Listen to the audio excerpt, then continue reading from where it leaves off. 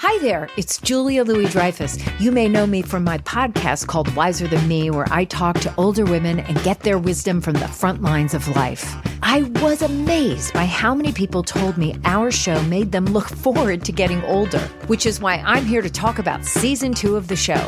Sally Field, Billie Jean King, Beverly Johnson, Ina Garten, Bonnie Raitt, just to name a few.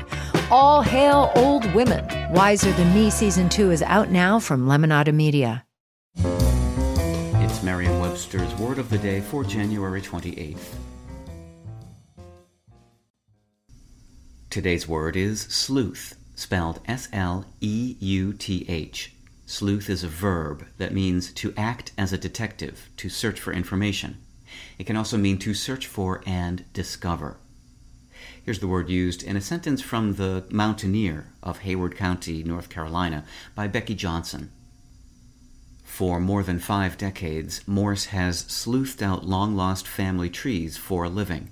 From his home base here in Haywood, Morse travels the world tracking down missing heirs.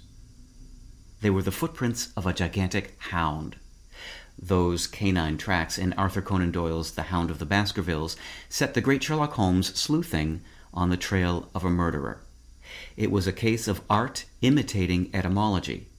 When Middle English speakers first borrowed the word sleuth from Old Norse, the term referred to the track of an animal or person.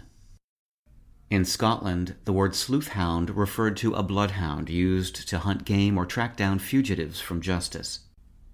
In 19th century American English, sleuthhound became an epithet for a detective and was soon shortened to sleuth. From there, it was only a short leap to turning sleuth into a verb describing what a sleuth does. With your Word of the Day, I'm Peter Sokolowski. Visit Merriam-Webster.com today for definitions, wordplay, and trending word lookups.